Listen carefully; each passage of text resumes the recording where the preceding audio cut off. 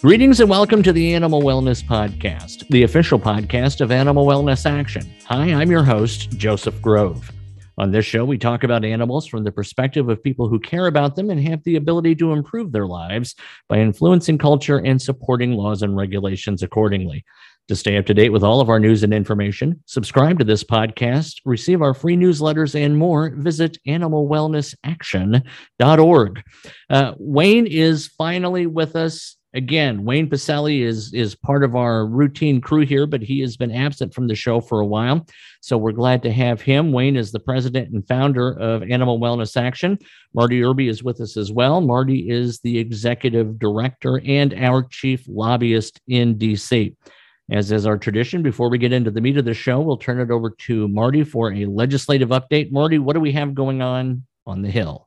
Well, I bring some very exciting news to you all today. This past Friday night, we passed the Big Cat Public Safety Act through the U.S. House of Representatives by an overwhelming majority of 67%, with all of the Democrats voting and then 63 Republicans supporting that measure as well. We're hopeful that we can get the measure through the U.S. Senate this week by unanimous consent, and we're lobbying hard and pushing to get that done. Still working with our good friend Carol Baskin. We've seen a lot of press, Rolling Stone, and a ton of articles out there. So we appreciate everyone's support on that front. We continue to work on the FDA Modernization Act. That bill passed in a larger package through the House of Representatives a few months ago. It passed the Senate committee, but has not passed the full Senate yet. So there are negotiations that are ongoing. We have to get a reauthorization of the FDA's user fees done by the end of September, or that agency is going to have 1,000 employees furloughed. And so we believe that we can get this legislation done in the larger package, and it would repeal a 1938 mandate that requires animal testing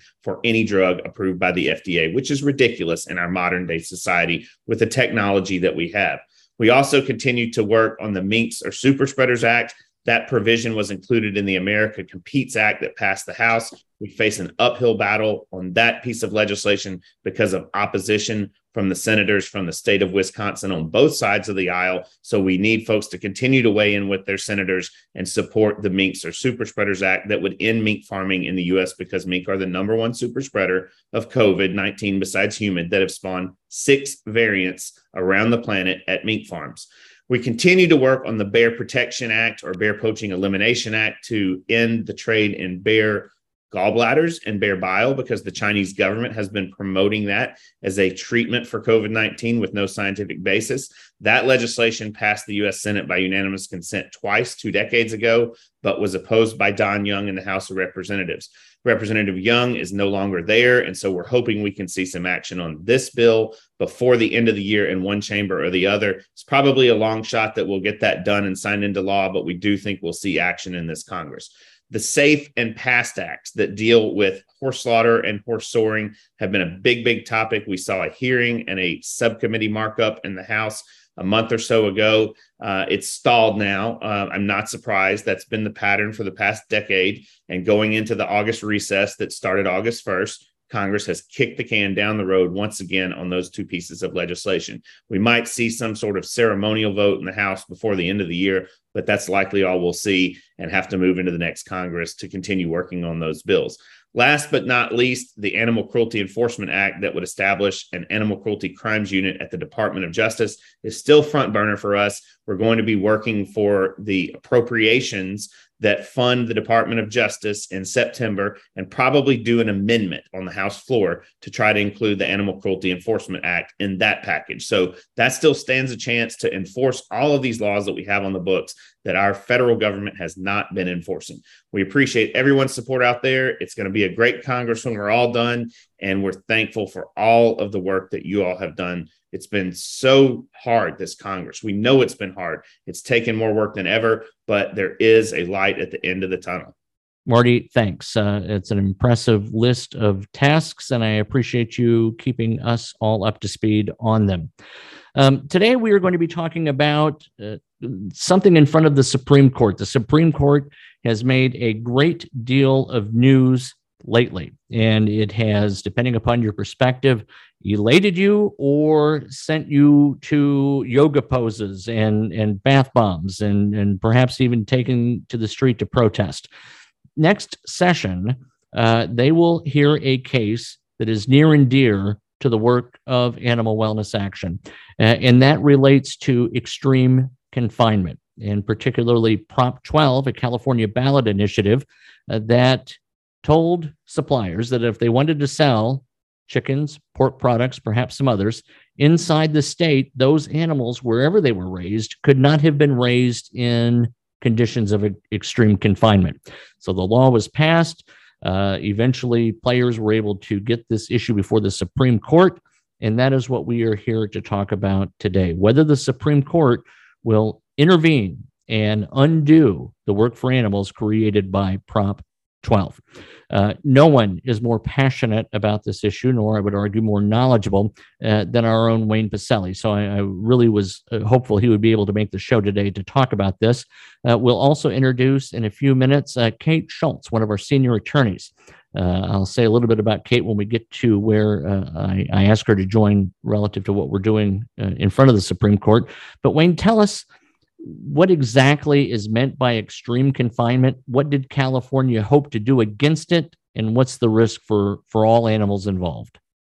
Well, Joseph, thank you. This issue is very personal to me because I initiated really all of the contemporary farm animal ballot measures in the United States. This is not a new issue. Animal advocates have been deeply concerned about the most extreme forms of confinement in industrialized agriculture. And the three systems that have really been the main focus of advocates have been the confinement of young male calves in crates to produce veal, the confinement of laying hens raised for egg production in battery cages, so in cage confinement where 5 or 6 or 8 birds are jammed in a cage about the size of a bread box. And also the inhumane confinement of breeding sows in the pig industry. And the sows are confined in crates called gestation stalls or gestation crates. They're 2-foot by 7-foot cages that inhibit the animals even from turning around. So California has been on the task for many years. In 2007, I initiated, and we built a very big coalition of organizations to advance Prop 2. And that measure sought to stop all those forms of confinement that I just described. It was a landslide vote. 63% of Californians voted to stop that extreme confinement and essentially to embrace a performance standard for the animals, that the animals, the veal calves, the laying hens, and the breeding sows should be able to lie down, stand up, turn around, and freely extend their limbs. Soon after that, California's legislature passed a separate bill to say that if you want to sell eggs in California, then you have to meet the standards of the law in California. So if you're an in-state producer of eggs, you've got to conform with the Prop 2 standards of lie down, stand up, turn around. And then also, if you want to sell eggs into California from Indiana or from Iowa or Minnesota or Texas, you also had to meet those standards. It was a level playing field for all of the producers who wanted to sell that animal product within the state. So fast forward to 2018, 8 years after that egg standard was put into the law, Prop 12 built on those existing standards.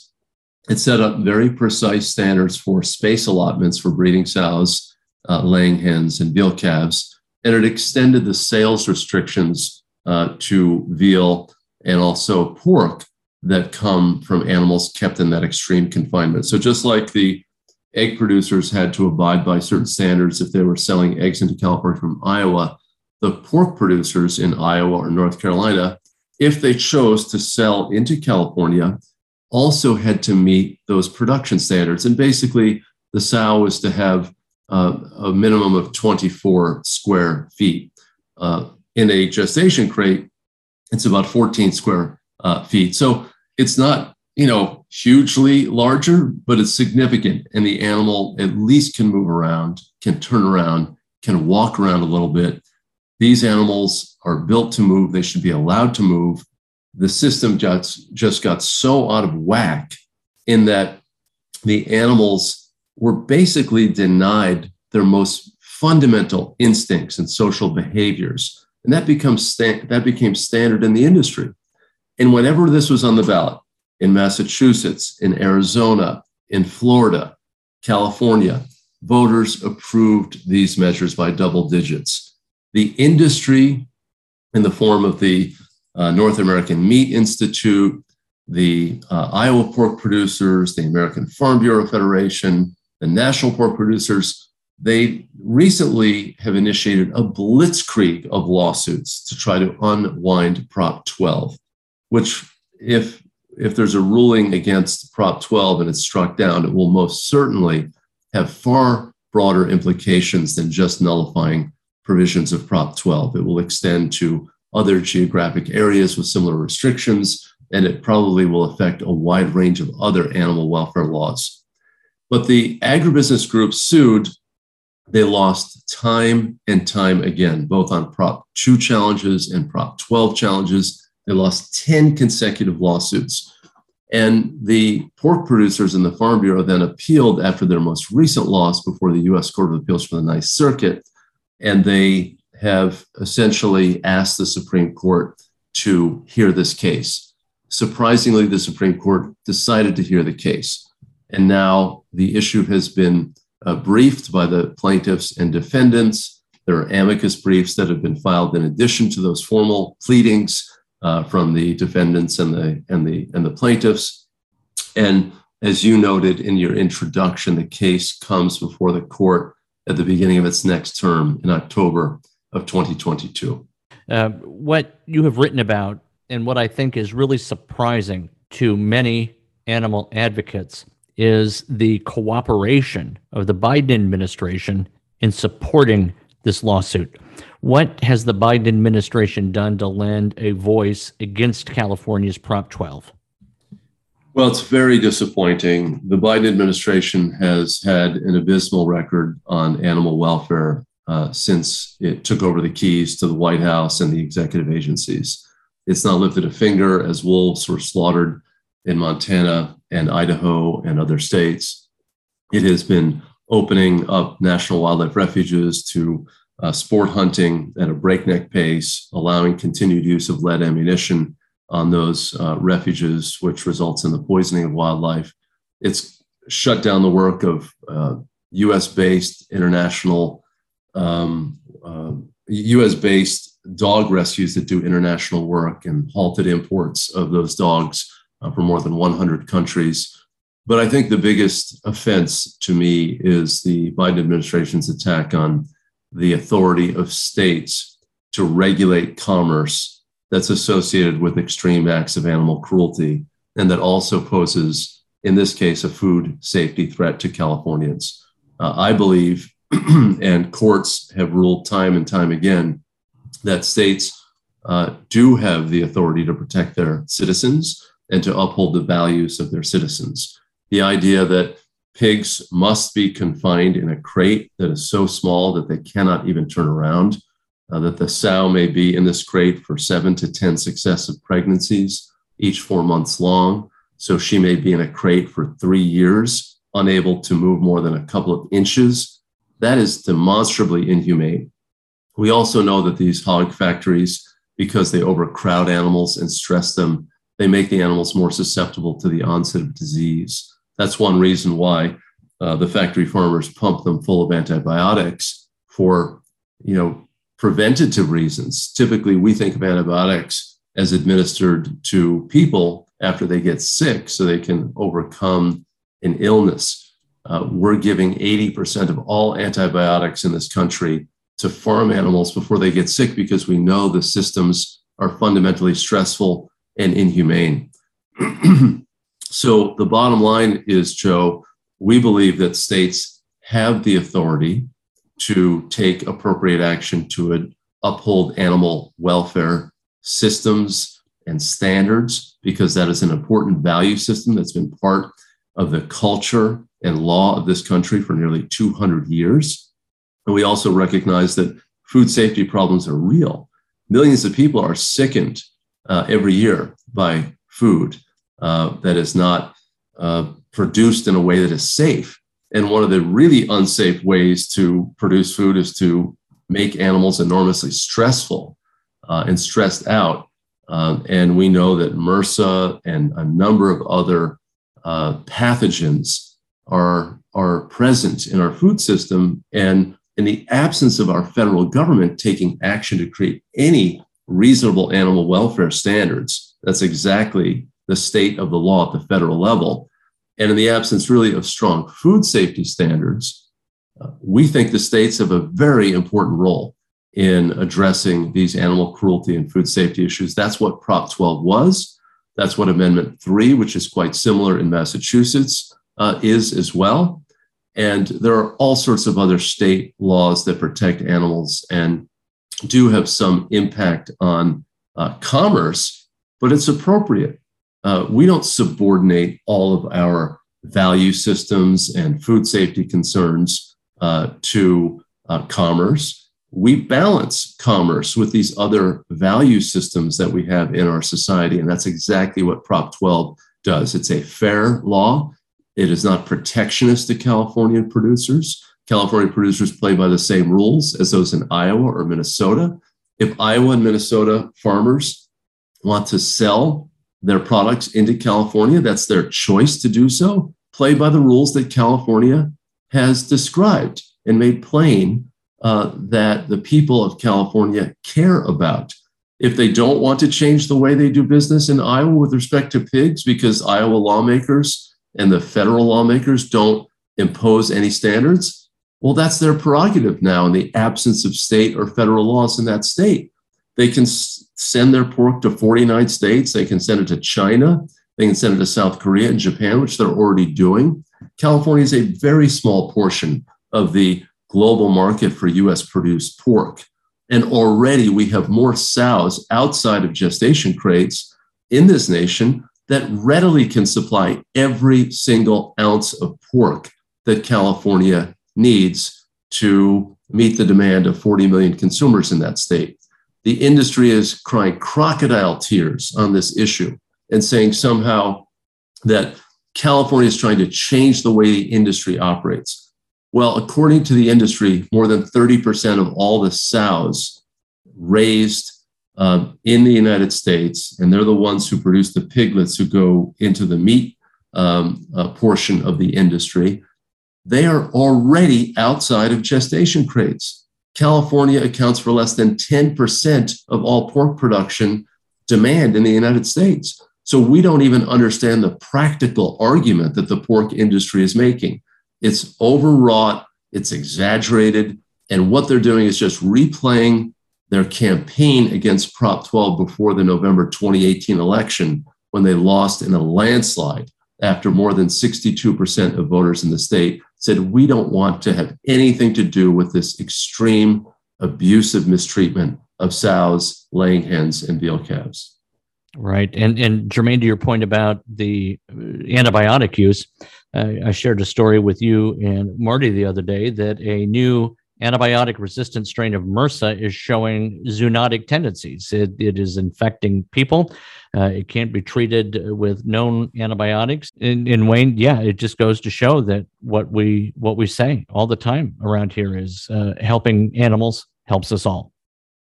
And Joe, let me just pick up on that important point that you just made. You know, we have been talking about mink farming and how the stressful conditions of mink in their cage confinement systems threaten to spawn new variants of SARS-CoV-2. The whole pandemic that we've been gripped with for the last 2.5 years was a consequence of a zoonotic disease, perhaps from a live wildlife market. We know that factory farms are a health hazard and a health threat. We know that there's a case of USDA capture by industry, that the USDA is the promoter of agriculture and not so much the protector of consumers, certainly not the protector of animals. And in the absence of strong federal action, my God, this is precisely where the states step in.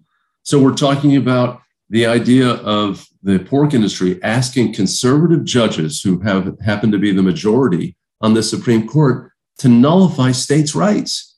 The states have important authority here. And, my colleague, Kate, who's our senior attorney, I know, is deeply versed in this issue of federalism and these questions of state authority and why Prop 12 is an appropriate exercise of state authority. Well, that's excellent. And thank you for setting me up to introduce her. Kate is our senior attorney, as Wayne mentioned. Since graduating the New York University School of Law in 2015, Kate has aimed to build her career around using the law in aggressive and creative ways to give power and voices to those who have none. Prior to joining our team, Kate was the staff attorney of the Animal Law Litigation Clinic, part of the Center for Animal Law Studies of Lewis and Clark Law School, and the first law school clinic in the country to solely focus on farmed animals.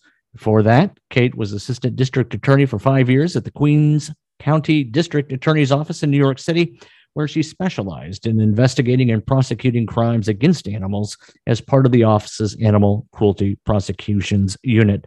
So, Kate, you're new to our team, relatively speaking. This is the first time on the show, so welcome. I'm really glad you joined us today. Thank you, Joseph, and thank you, Wayne. Wayne, you set me up ever so well to discuss some of the more nitty-gritty legal issues here, and I'm so excited to be here and nerd out a little with you guys.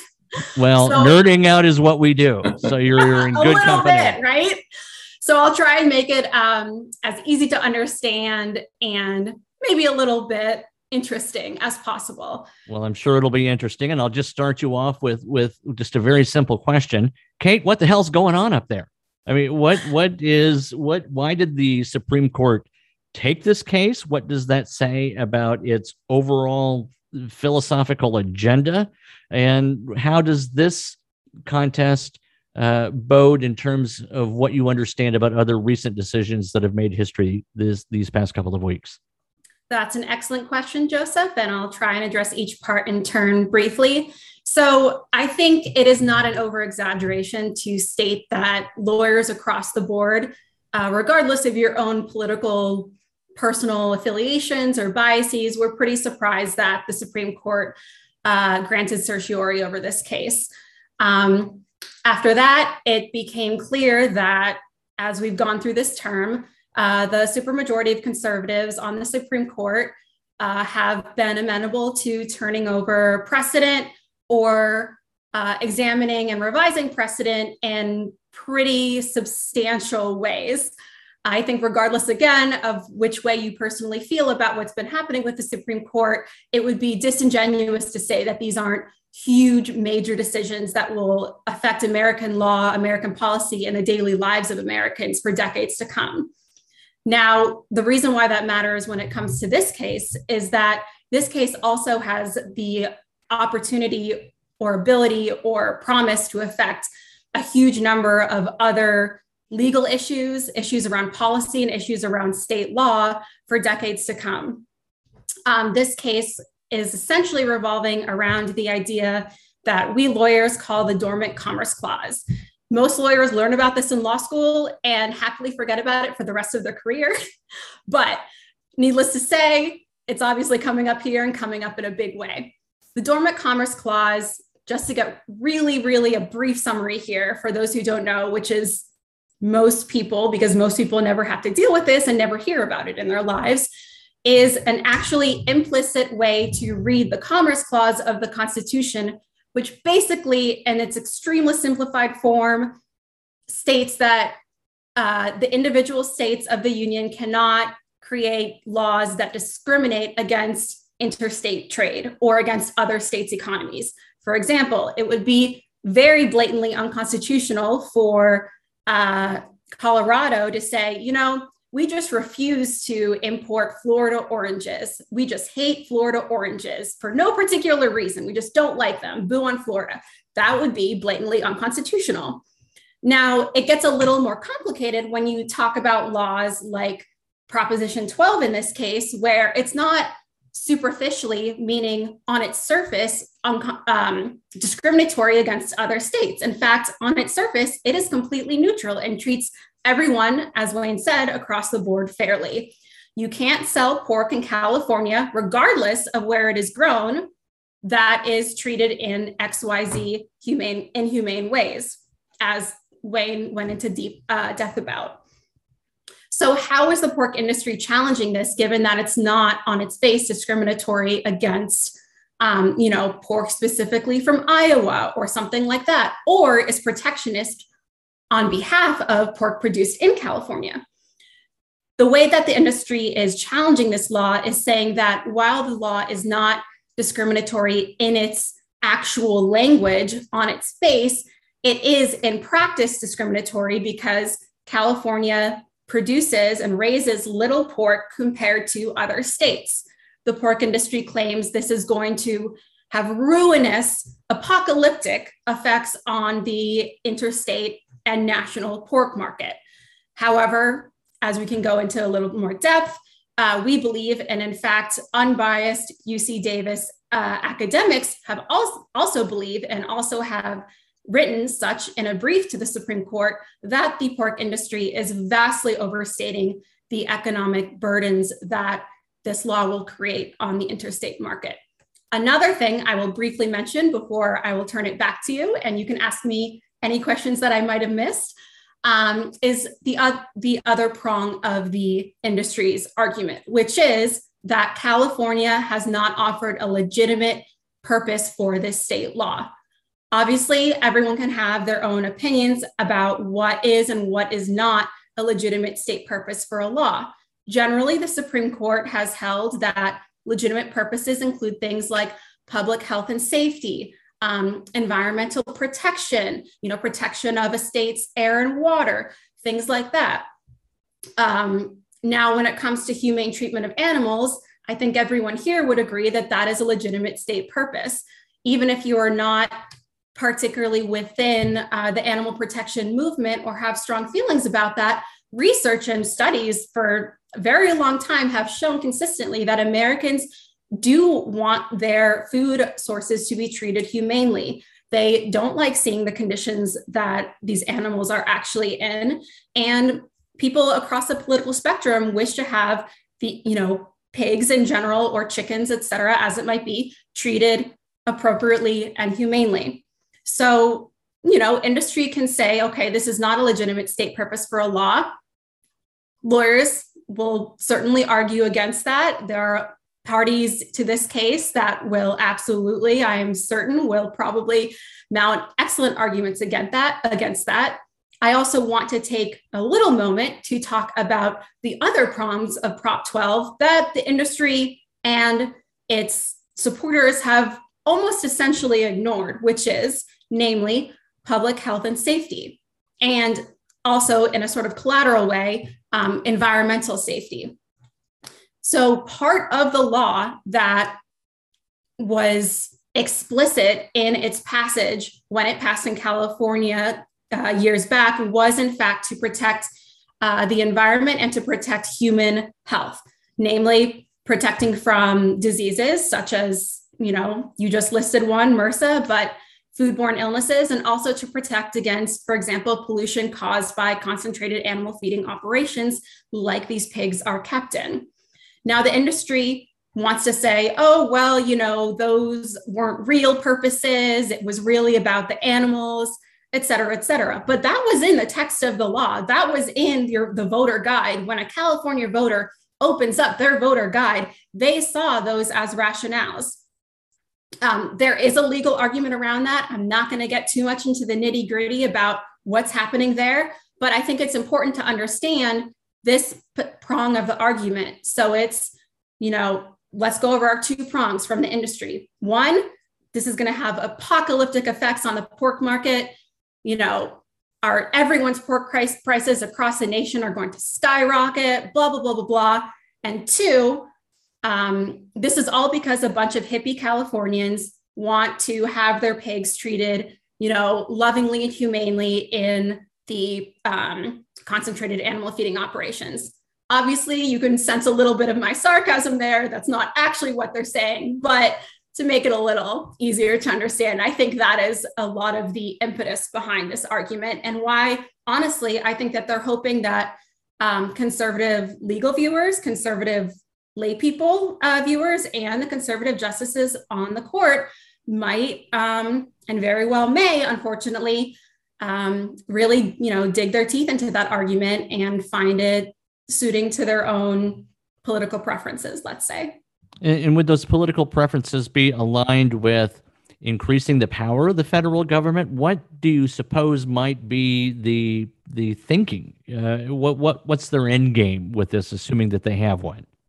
That is actually such an excellent question, Joseph. This case really presents an interesting issue for some of the Supreme Court justices, old and new. On the one hand, I don't think it's a stretch to say that political conservatives in America generally like to support industry and the agricultural industry.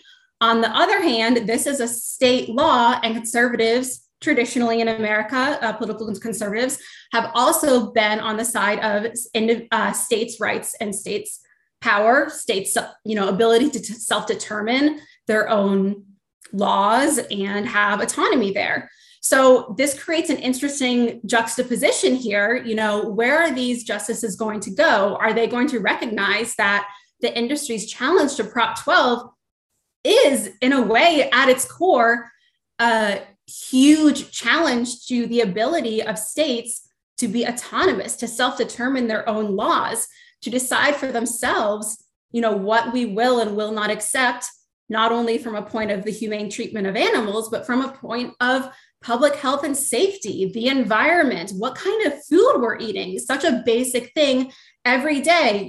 Americans have breakfast, lunch, dinner, maybe some snacks, maybe some dessert. States should have the ability to have some say and be able to regulate their citizens' food. Of course, when the citizens vote these laws into, enactment, as the vast majority of, about 2/3 of Californians did, which is a pretty strong majority, especially nowadays. Kate, I was just going to interrupt. I'm sorry to dive into you, but I wanted to pick up on a point. I mean, essentially, the balancing act here for the court is to look at what the state's authority is, because clearly states do have power under our Constitution. But in this case, clearly Prop 12 does affect commerce, that the goods that are moving across state lines. And I guess what you're saying is the industry is saying that this is debilitating to the industry, that it's going to force the industry to change its ways because of the size of the California market. But I guess I just wanted to point out that this doesn't affect all pigs in the US. We raise 130 million pigs in the United States and kill them. And we're talking about just 5 to 6 million of the pigs who are raised in gestation crates, because the pigs raised for meat are not in these confining crates. They're in pens where they have sufficient room to turn around and move around a little bit. And I noted earlier that already at least 30% of these pigs are out of crates for the most part. California is less than 10% of the market.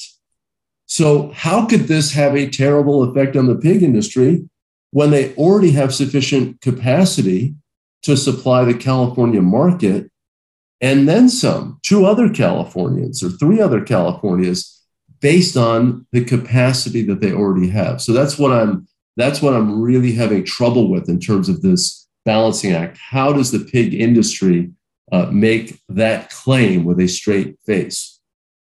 And, I think all of us on the side of Prop 12 is struggling with that too, because it does seem to defy common sense, right? So the industry is claiming that in order to accommodate Californian preferences, that because the industry is unable, from a commercial perspective, to separate out meat destined for California from meat destined for other places, that in effect, it will mean that the industry as a whole will either have their operations, essentially grind to a halt, or create so many difficulties in trying to separate out these 2 types of pork products that it will have reverberating effects throughout the nation. And or the industry is saying, because it's completely impossible to separate out cuts of meat that, one that has been treated humanely, or one that has been treated in compliance with Proposition 12, I should say, and one that has been raised not in compliance with Proposition 12, that essentially, you know, places may have to make all of their pork raised in compliance with Prop 12. I would say, you know, in response to that, I think honestly, the best response so far has come from one of the already filed amicus briefs with the court. Amicus means friend of the court brief. So it's a brief that comes not from any of the parties, so not from the pork industry and not from California, but from some other party. Some parties will have particular sides, for example, taking California's side or taking the industry side. However, this particular brief comes from UC Davis professors who are experts in the area of agricultural economics. Well, isn't that perfect, you would think? Who else do we need to talk to hear from in order to determine this question? And these experts actually filed a brief on behalf of neither side, meaning that at least they, you know, on the brief, it is an unbiased perspective. They essentially made an excellent argument that the pork industry has vastly overstated the economic effects of Prop 12. They also say that the industry will be able to comply without having such staggering supply and price issues across the nation. And they also make the point that, you know, not everyone in the industry will comply because, after all, it is a choice. A pork producer can choose to sell their pork in California or not. They can choose to not sell it in California and then not comply. Those that already raise their pigs in conditions that are maybe not quite compliant with Proposition 12, but getting close, will decide quite possibly that it is economically rational for them to then invest some money to become compliant with Proposition 12.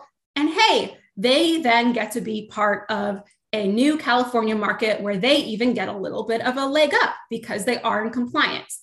So essentially these professors, you know, to make a very long argument short, dismantle entirely the pork industry's argument.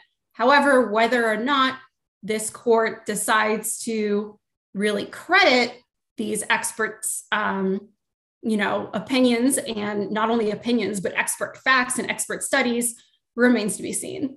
All right, Kate, let me ask you this. This came to me when I heard of the Supreme Court taking this case. How is it different from auto manufacturers having to manufacture vehicles based on California's emission standards? Is there a parallel here? That's a great example of one of the parallels. So California is actually one of the states that, of course, is sort of considered the laboratory of the United States, right? They create a lot of unique and innovative, some would say innovative, some would maybe say poorly enacted or poorly thought out laws about, you know, public health and safety, the environment, and here we are now, humane treatment of animals. So it is very much in line with California laws about automotive emission standards, you know, other emission standards and other air pollution standards and things like that. It's the exact same type of analysis that we have going on. What is the burden on interstate commerce, and is this a legitimate state interest? It's just a little different than the automotive standards because here, of course, we're talking about animals and humane treatment of them. And it is going to be the first time that this kind of legal doctrine is looked at from an animal perspective. Well, thank you. Go ahead, Wayne. I'm sorry. No, thank you, Joseph. I just wanted to note that this sort of newfound paralysis for the pork industry, that somehow it's not able to separate its products out.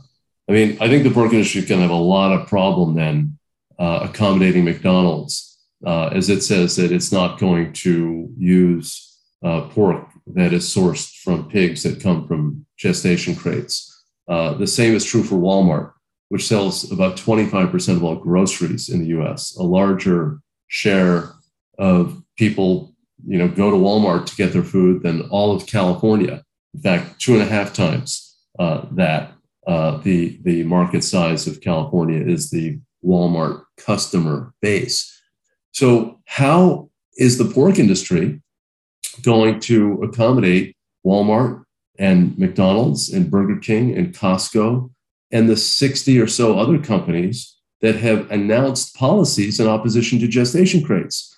And let's point out that while the pork industry is taking off on California, and as Kate said, kind of as a talking point to caricature the policy and associate it with a state that's viewed as more democratic or liberal, these anti-gestation crate policies have been adopted in a bunch of states. And Michigan, Ohio, Colorado, these are Midwest states or Rocky Mountain states that have good-sized pork industries. They've all said we're going to get rid of these crates. So 10 states overall, 60 major corporations, and Prop 12 was just the latest in a series of actions against confinement. So if the court undoes this, it is really tipping the scales. It's basically saying, okay, the federal government is doing nothing in this regard on animal welfare for farm animals, zero. There are no federal laws to protect animals on the farm. A lot of people are deeply critical of the federal food safety standards because millions of people are sickened by animal products every year. And California is stepping in and having a fair standard that applies to in-state producers and out-of-state producers. Meanwhile, the corporate sector that sells 90% of all the pork already has announced policies against gestation crates. Is this a crazy thing for California to have done, to say no gestation crates, when Walmart, based in Arkansas, has done it? When Sonic, based in Oklahoma, has done this? When Cracker Barrel, based in Tennessee, has done this? I mean, these are companies in the heartland of America that are selling meat and eggs and milk, and they're saying this doesn't conform to standards that we think are acceptable any longer. Wayne, I'm glad you mentioned Cracker Barrel because I do love me a good mama's pancake breakfast. So I'm glad I can eat there in good conscience. So thank you for all that. I mean, that's fascinating how many corporations are behind this kind of humane treatment.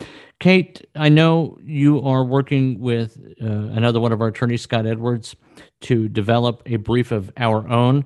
What can you tell us about the argument you'll submit to these justices? Well, I'm going to be a little general at this point and not give away all of our secrets, but we, of course, will be supporting California's position on upholding Proposition 12. One of our focuses will be on pointing out to the court, California did not just offer one basis for this law. They offered many, including human health, public health, and safety in terms of the environmental effect of these huge pork farms where the porks are confined in this manner.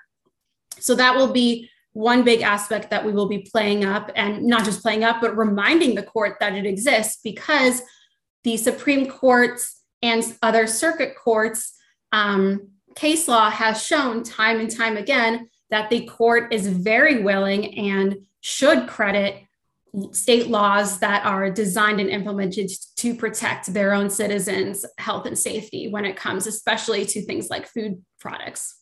All right. So the term begins first Monday in October. A year from now, are we going to be victorious, or are we going to be unhappy? What's your prediction, Kate? Well, I have a lot of wood around me, Joseph, so I might have to, I'm not sure about this. I think if I said we're going to be victorious, I'd have to knock on a lot of wood here.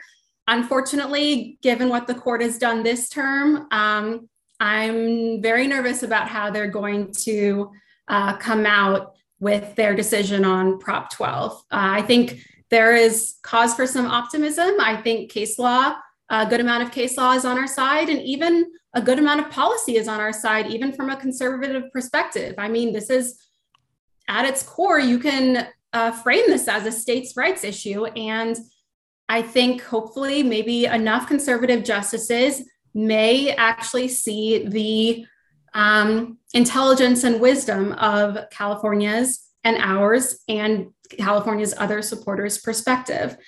I'll knock on wood there, and we can hope for the best. But doesn't the fact that this case, went against the pork producers 10 times, doesn't the very fact that they took it indicate that they kind of know what they want to do already?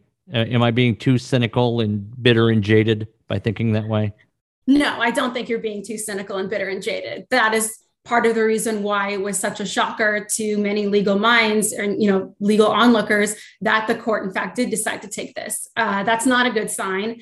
And their decisions that they released in this term already, I think, regardless, again, of your personal perspective on whether you like the policy implications of those decisions or not, you can't say that these decisions are not departing from earlier precedent.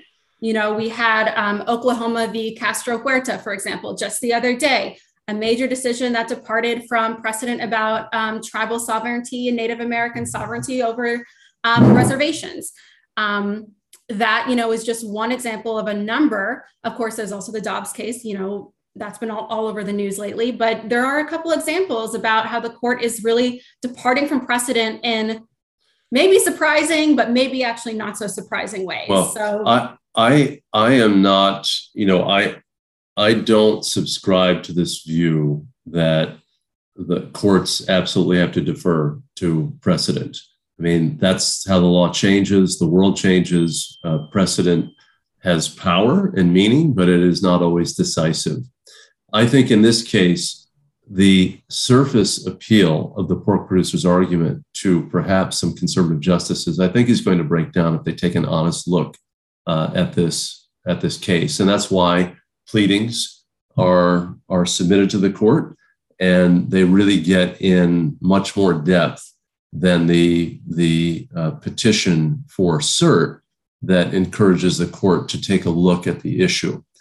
And in addition to the fact that this opposition to animal cruelty has been part of our nation for 200 years, in addition to the fact that the pork industry already has sufficient capacity to supply California, and that it already has the capacity to separate out product, it's not going to be as disruptive as they have said, because they work in a very bifurcated market right now, and it's going to get more bifurcated as all these companies say they don't want gestation crate pork. But the other aspect of this is the egg industry. The egg industry was a big part of Prop 12. And all of the hens, I shouldn't say all, 90% of the hens in this country, when Prop 2 was launched in 2008, were in battery cage confinement, more than 90% of them. The industry has been evolving because it got the signal from Prop 2 that they needed to get out of the cage confinement business. And it's been slowly and methodically doing that. A number of major egg industry trade associations are on record as supporting Prop 12. They believe that it's a market opportunity for them to produce eggs from hens kept in more humane living systems. A number of my Republican senator friends have told me this is a tremendous market opportunity for the pork industry to get into California's large market.